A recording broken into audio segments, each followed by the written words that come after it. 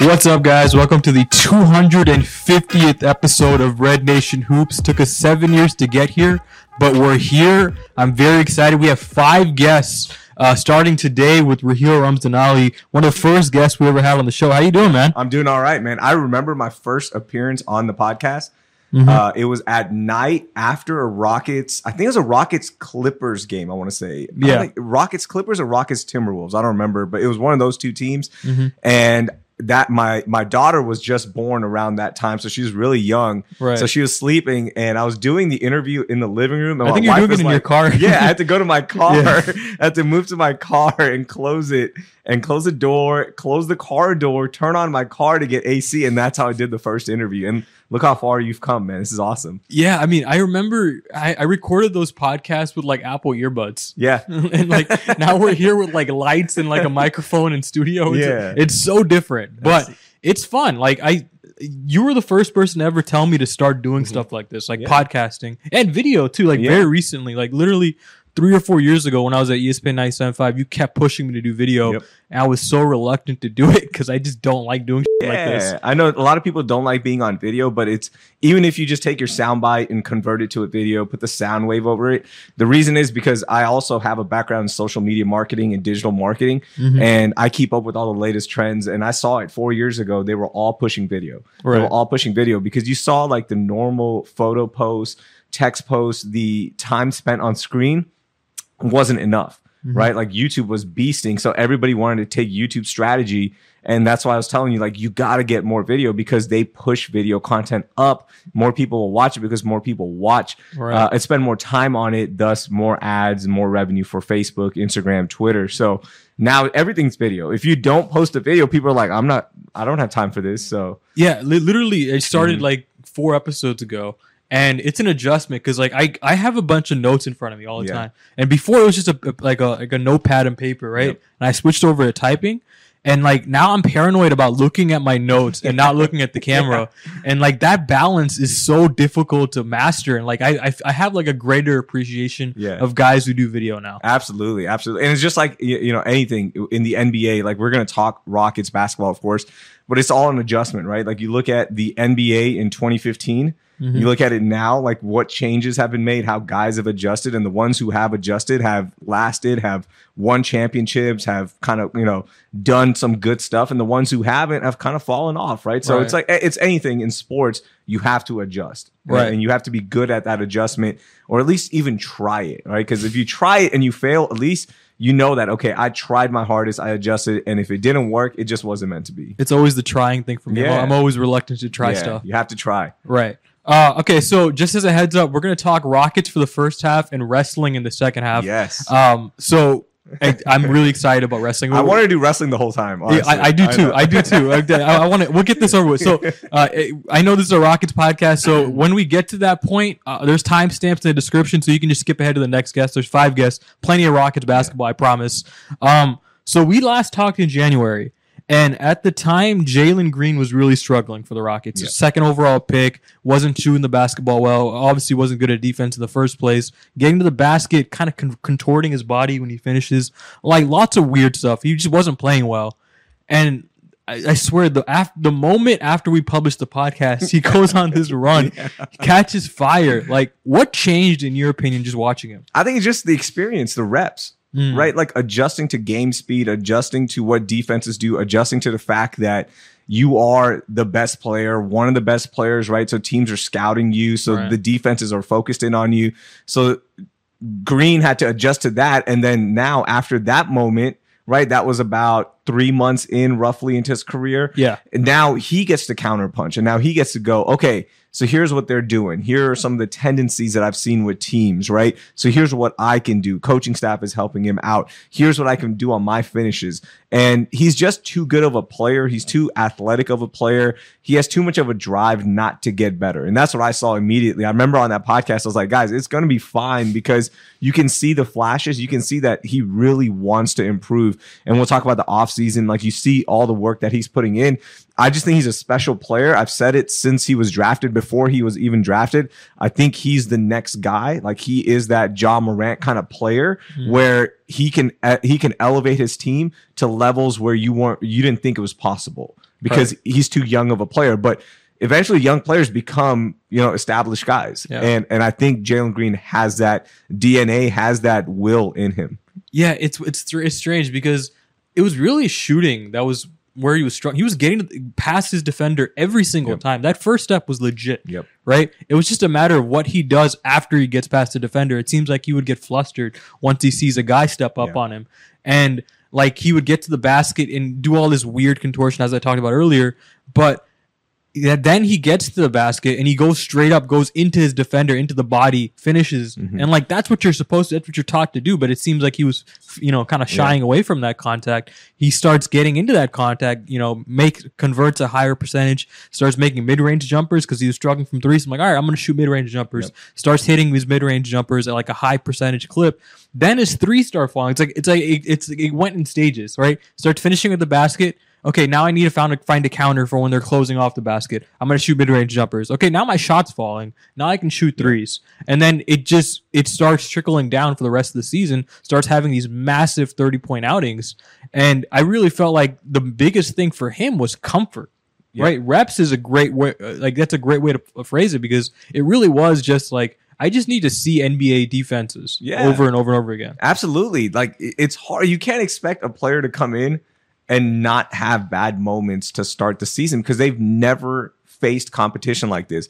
Sure, they might have played with a couple of NBA guys or they might have joined guys in the Sky Court runs, right, and all that, but it's not the same, right? Like, those are pickup games. There's a huge difference in every level. Like, you see it in high school, right? You'll see a junior playing varsity and he's like, whoa, this is a little different because the speed is different. Then you'll see that great standout kid go to college and have struggles at first. He'll have moments, but he'll have struggles. But then the second half of the season in college, because he's adjusted to it, the reps have adjusted. And you're like, oh, okay, I get what I need to do. So naturally, there's going to be that adjustment for a rookie in the NBA facing the best players ever.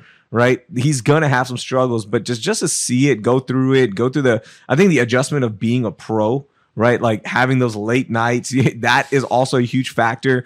So it just all culminates into reps, having experience. And I think next year is going to be even better for him. Yeah, you mentioned a name there that definitely made me raise my eyebrows. Ja Morant, right? So normally, like, your typical NBA All-Star prospect, he comes into the league and like you see that jump that third year. That NBA superstar prospect, you see that jump like their second year.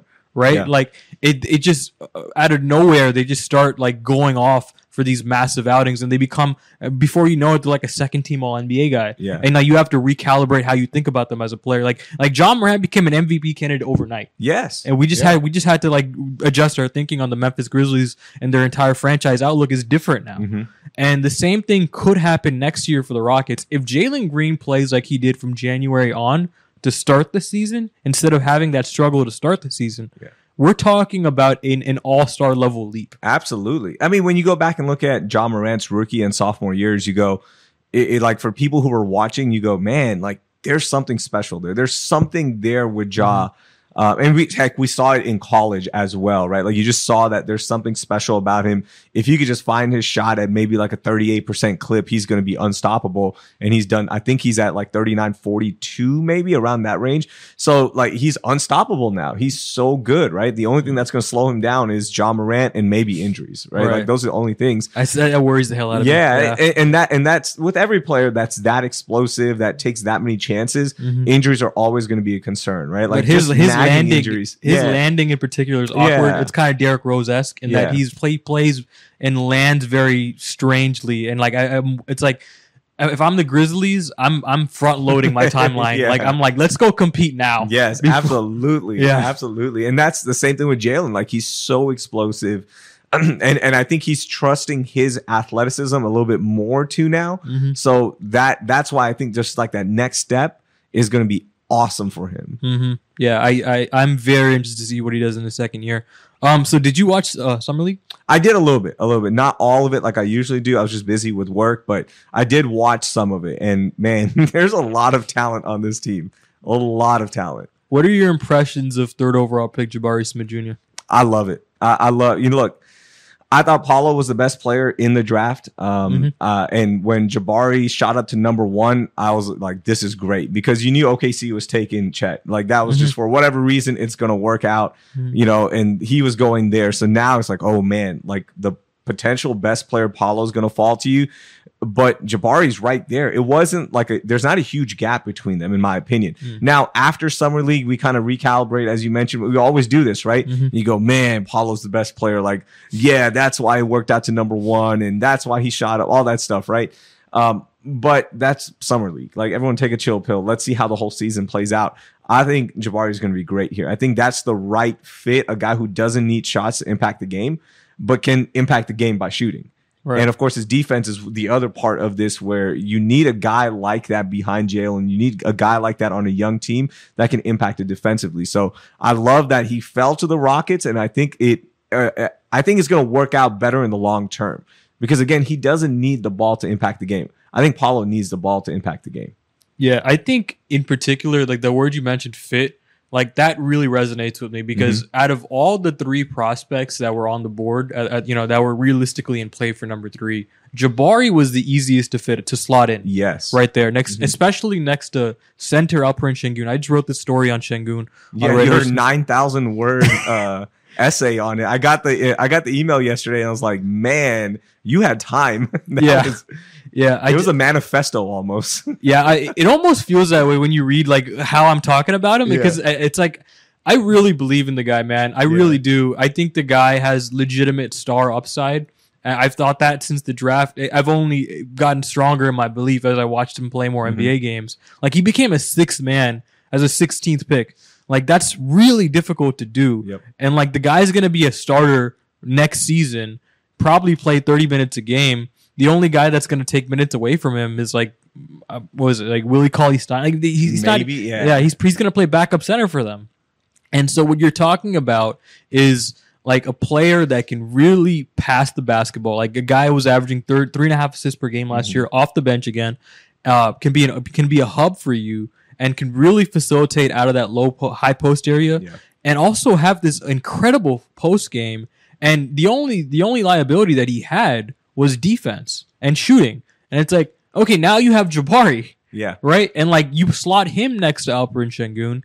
And like, I feel like that like almost turbocharges Şengün, because he can just go play his game. Of course, he has to try defensively. He has to get better, and he has to, you know, try to get better as a shooter to really expand his game. But he doesn't have to be the best. He can just go play his game, play to his strengths, and Jabari allows him to do that better than any other prospect that was on the board. Yeah, that's a great point. And that takes the stress of like, okay, I need to pick this up defensively, as opposed to I can get better defensively. Right. Like for Jabari now, Jabari's going to have issues too defensively. Again, it's the same conversation we had for the first part of this talk, is that, look, it's going to be an adjustment, right? It's a different speed, different strength, different athleticism. Different scheme. Different scheme. So like, once that adjustment does happen and you've got Jabari backing you up, now Şengün can just be himself. And that's huge, man. Like, when you have that pressure off of you and your coaching staff goes, hey, just be you, man.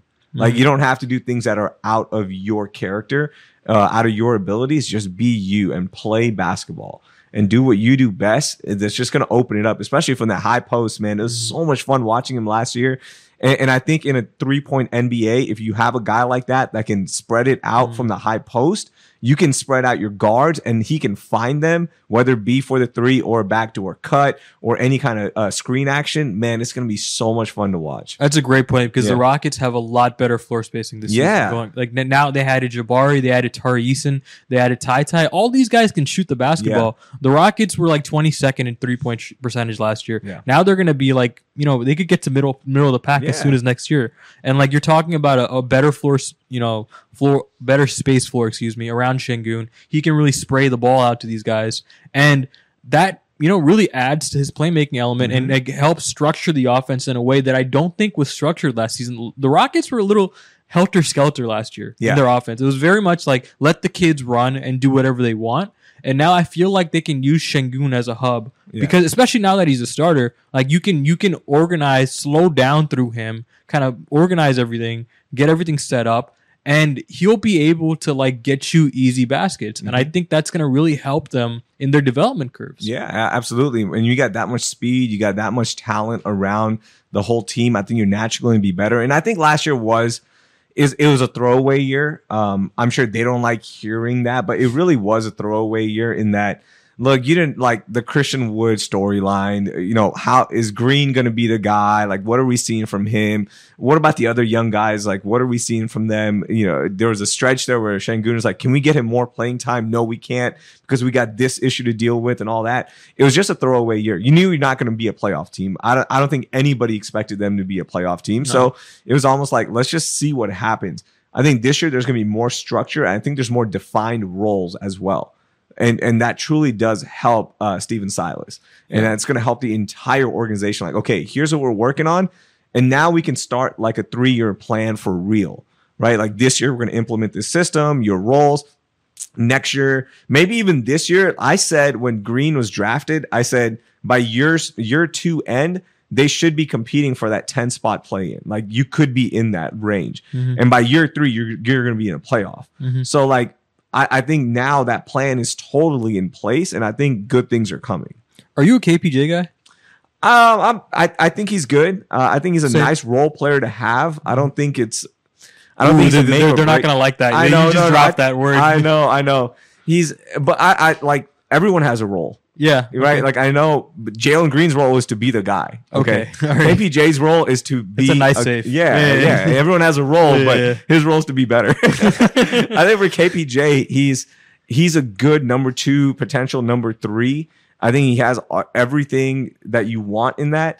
And I would like him. I would like him to be that guy for the Rockets for a long time. Absolutely. Like I think he's so good, has everything, but I don't know like what his expectations are. Yeah, I think he's got a lot to prove. Would you extend him, or would you wait till we're free? I would wait. Yeah. I would wait. I'm always about waiting. I want to see one more like, hey, this is like your butt is on the line. Show me, and then I'm like, okay, this guy has that dog in him. So yeah, I'm always about that. I like waiting. I don't like in season, or if you don't need to extend somebody unless there's just like massive signs that like, hey, you should extend him because he's going to be part of your franchise for 10 years. You don't want any hurt feelings, then you do it.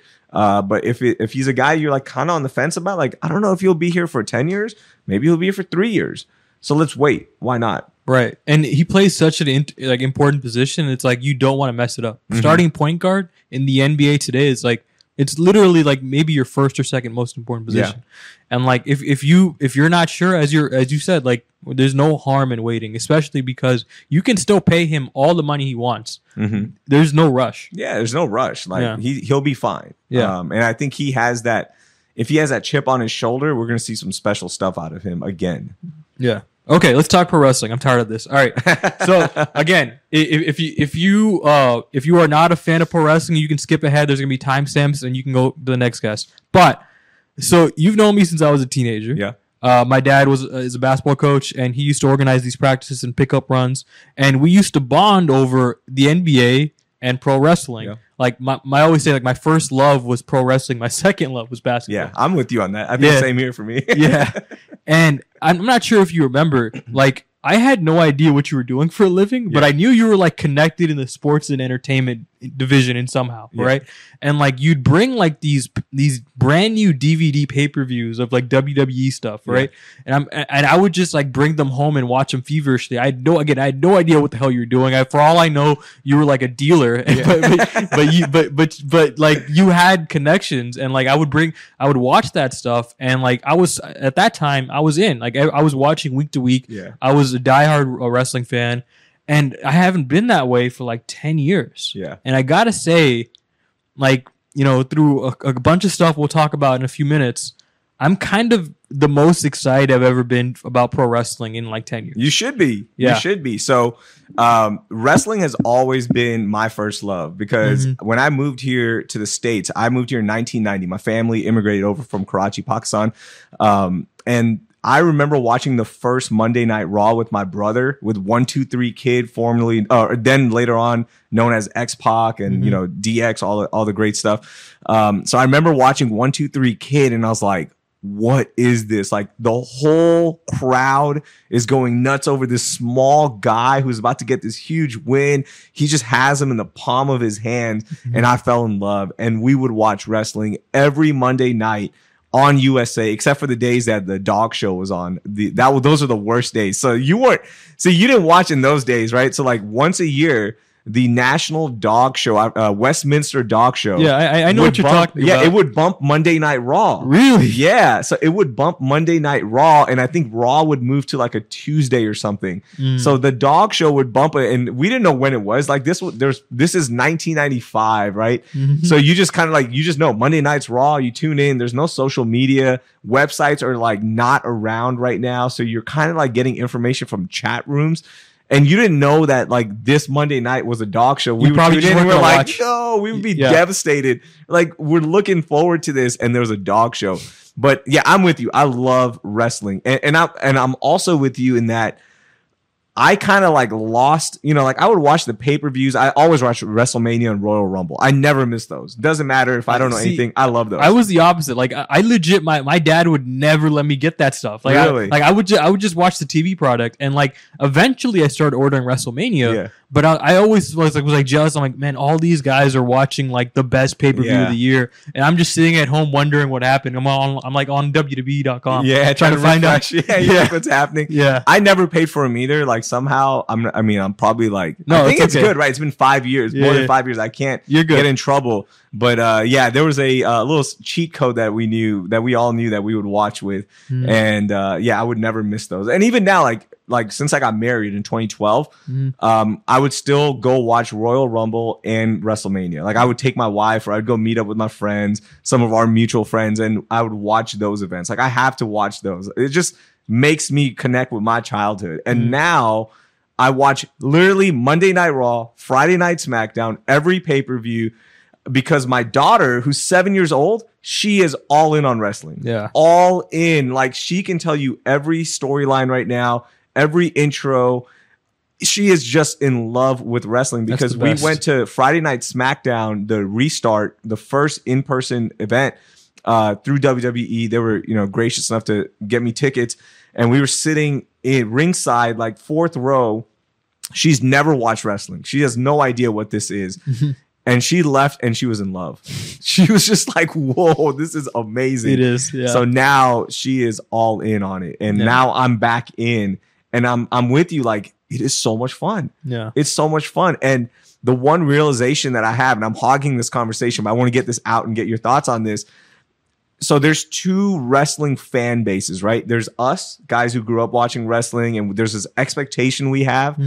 And then there's the kids who we used to be, right? Like in awe of wrestlers, in awe of the storylines, in awe of everything that comes around the WWE and the superstars. Right. And to see it now through that eye, through those eyes, like my daughter, everyone hates Roman Reigns. She thinks Roman Reigns is unstoppable. And I like him now, she actually. loves him. She's all about Roman Reigns.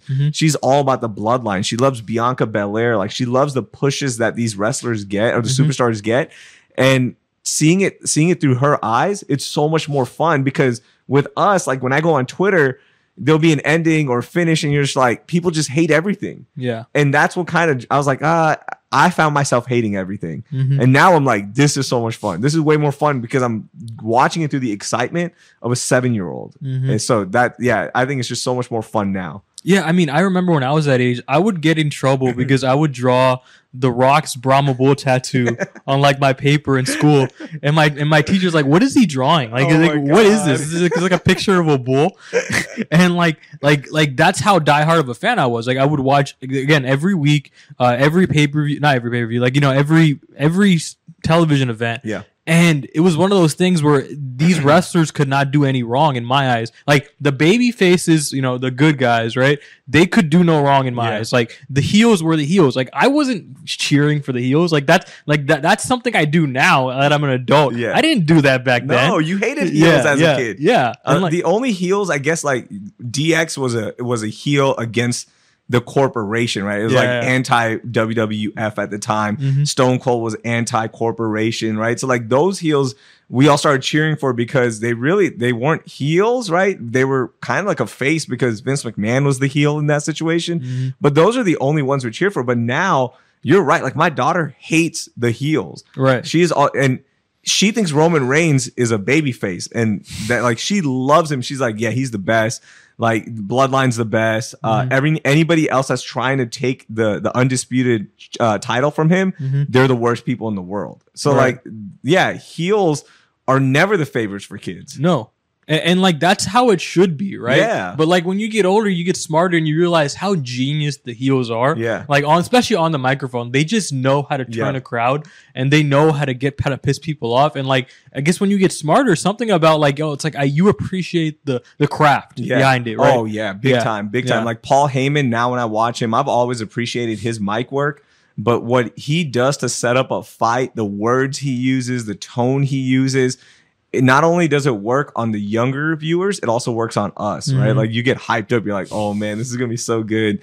Yeah, I love the craft of wrestling. I think it's so interesting. The storytelling, not only on the mic, but storytelling in the ring. Like you have to be so good. Like for example, Friday night, there was an Intercontinental Championship between Shinsuke Nakamura and Gunther. Okay. So Gunther's the IC champ right now. He's unstoppable. He's just like Russian force, right? And Shinsuke's this fun, high energy. He's more, high flying and just more of a technical wrestler. So like the storytelling within that match, he just destroyed Gunther's right arm, right? Like he destroyed it. So as we're watching, my daughter's going, "Oh my God, I think Shinsuke is going to win because Gunther can't use his right arm." Just that storytelling within the match is so much fun to see how it translates over to the younger viewers. So I'm all about the craft, and I think it's in a good place right now. I envy you, man. I envy you. Like just to see wrestling through that lens, I think it's the healthiest. Honestly. Yeah, it really is. Yeah. So let's talk about like why I'm the most excited I've ever been. Oh yeah, tell me. Okay. First, this new crop of young talent comes in like 6 years ago, right? It's like Kevin Owens, Roman Reigns, and Seth Rollins. And like, I'm intrigued, but I'm not exactly itching to go back, right? But I'm intrigued now. And then a brand new wrestling company just comes up out of the woodworks like 2 years ago, AEW. And so for the past 2 decades, like nothing was on national TV other than WWE, right? Nothing was on their level. And like this young upstart, the fact that they had the audacity to not only go on national TV, go on TNT, sending a very clear message. TNT, the network where WCW used to air every night, right?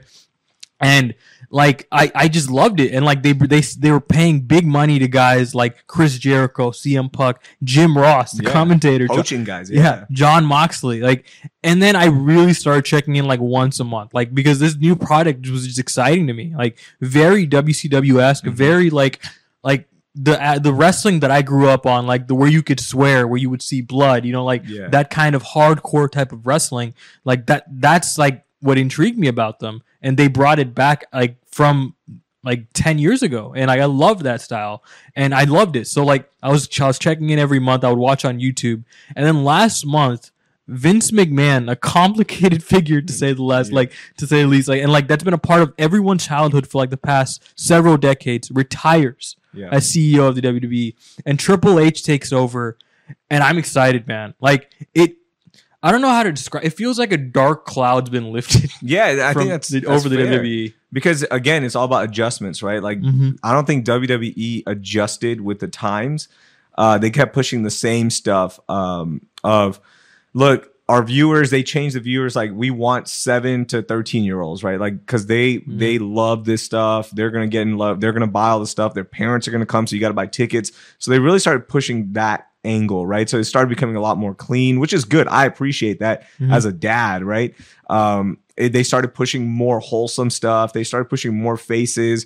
Like you see the run of Cena, one of the greatest runs ever, one of the greatest WWE superstars. But then you also start seeing some of the runs for the women's division, right? Like you start seeing with Sasha Banks, Bianca Belair, like they're pushing these great women to like have this, have a, not a wholesome image, but an image of like, I can accomplish everything. So now girls are watching as well. So it just became a marketing / business decision. Now, just in the 3 short weeks that Trips has taken over, you can see it's getting back to that. It's keeping that, but also pushing, hey, the wrestling is important. Having fun is important. Having moments that aren't predictable are important. So that's why I'm excited. Like you just saw on Friday night, again, going back to it, when was the last time an IC match, an Intercontinental match, closed out? Never. SmackDown. Like it's been years, man. Like now they're pumping that up again. They're like pushing every title to be important. The actual wrestling they're pushing again. AEW's big thing, and you'll see Tony Khan on Twitter always say this. He'll say like WWE had 35 minutes of wrestling compared to 2 hours and 38 minutes of wrestling versus AEW. So you're getting like back to the actual wrestling itself as well. So that time goes up for WWE. So I think you're right. Like that crop of superstars that came in 6 years ago, like they're carrying it now. Like Seth Rollins is one of my favorite guys on the mic. Personalities, his new character that he has is he's like the Joker. Riddler meets Seth Rollins. He's so eccentric. He's awesome. Roman Reigns is just I think Roman Reigns. This is the best Roman. I think he is going to go down as one of the greatest to hold the mantle. And I know he's not going to be The Rock. He's not going to be Stone Cold or Cena, Triple H. I think when we move a few years away, we're going to go, man, that was fun. Like that was so much fun to see what he did and how long he held it. So I think this version of Roman Reigns, I appreciate. Yeah. I love the Tribal Chief. Right. Like this heel version, this like brooding, like I'm like 6'8". Right, like I destroy people, and like it feels like they were trying to make him out to be this underdog babyface. That's not Roman. No, it's not. No, it's hard to believe that. Yeah. This version is so believable. He has these cronies behind him in like his fame. The Usos. Yeah, the Usos. Yeah. And like I love this version of the Usos too. Like this is the best version of the Usos I've seen. Like before they were like these again fun-loving tag teams. Like again, not believable at all. Now it's like, okay, this feels like a more adult-centric product. Yeah. Right. Like Roman they're untouchable right now, right? Like when they come out from the moment you hear the Tribal Chief's music to the 14-minute walkout that they have, like they demand all your respect and attention. They're doing such a good job of building that up to like, it literally takes 7 minutes for them to, from the moment Roman comes out to his walkout to where he says, acknowledge me, it takes 7 to 10 minutes. Yeah. And it just builds up. It just builds up this anticipation. So now, like my favorite thing is when he's coming out, I always make my daughter, I go, stop what you're doing. Roman's walking out, and we pay our respect. Like I make her do it. It's so much fun. And like we acknowledge him. Yeah. And she can't leave until he says, acknowledge me. And she goes, Roman's the best. And then she can leave if she wants. But like I get her into that. So she buys into it. And there's just this feeling of like, okay, Roman's the best. Roman's so good. Like, who's gonna beat him? Nobody can beat him. He's Roman Reigns. So right. It's fun. I mean, like, here's the thing with Roman that always was so frustrating for me. It's like he was being pushed down our throat, right? Like, it's like we wanted to like him, but because we knew that management was pushing him so hard, it made him so unlikable. On top of the fact that his character wasn't believable. Yeah, the character was bad. Right. And that's the thing. See, that's like now that we know more about it, we're like, oh, he's getting a push. Kids don't know that. Right. Kids don't know what a push is. They don't know like, oh, she's getting a shot, or Liv Morgan is like currently in a push right now. They don't know that. They just see the storylines unfold, and that's it. And they're not jaded, right? And that's how I was like when I would check in on WrestleMania Royal Rumble. I go, oh, this guy's getting a push. This is boring. Right. And I'd be like, I hated Roman. I was like, oh, he's getting a push, whatever. And now I'm like, I don't care about that anymore. I just follow it like a TV show. Right. And it's so much more fun that way. And I think I can do it now too. Yeah. Partly because like I just think Roman is like awesome now. Yeah. Like I think he's legitimately gotten better. I think he actually deserves that top spot. Yeah. Like I think he is the guy. Yeah. Like who's better than him right now? Nobody. Drew McIntyre's shooting for him. Yeah, he's pretty good too. He's getting Drew McIntyre's getting a nice push right now. And Karrion Kross. Yeah. Like I didn't out of know nowhere. I didn't know who the he was. Yeah. He just showed up on TV. Very Edge-like, like brooding, leather jacket, got a very Edge-like figure, right? Yep. He shows up and he just attacks Drew McIntyre. And it's like, this is the wrestling I grew up on, man. Like there's like stuff you look forward to the following week, right? Right. And not everything's resolved right there. That was the other thing. WWE would resolve everything right there, right? Like Karrion Kross would come out and then they'll go, oh yeah, I'm here because I want this. No, like they left that moment 2 weeks ago hanging with I forgot his partner's name, the Angel, Dark Angel, whatever her name is. Like she puts the time thing upside down, and that was the last thing we see. There was no explanation. There was no, oh, this means blank. No, it's subtle. And then last on Friday, he comes back on. They talk about it, why they did it. So you have something to look forward to. And they were so good about that in the Attitude Era. They'll like let you think about it, and then next week they go, okay, here's why this happened. Right, like and like I'm so glad you said that, because I remember this might have been 2 years ago when Ronda Rousey made her debut. Right, she comes out and I freak out, right, because I'm watching it on YouTube. I'm like, oh, Ronda Rousey's in WWE now, so I'm watching the clip. I'm like, she comes out and like I think the three best female wrestlers were in the ring, and she's just like walking out, and she looks him in the eye.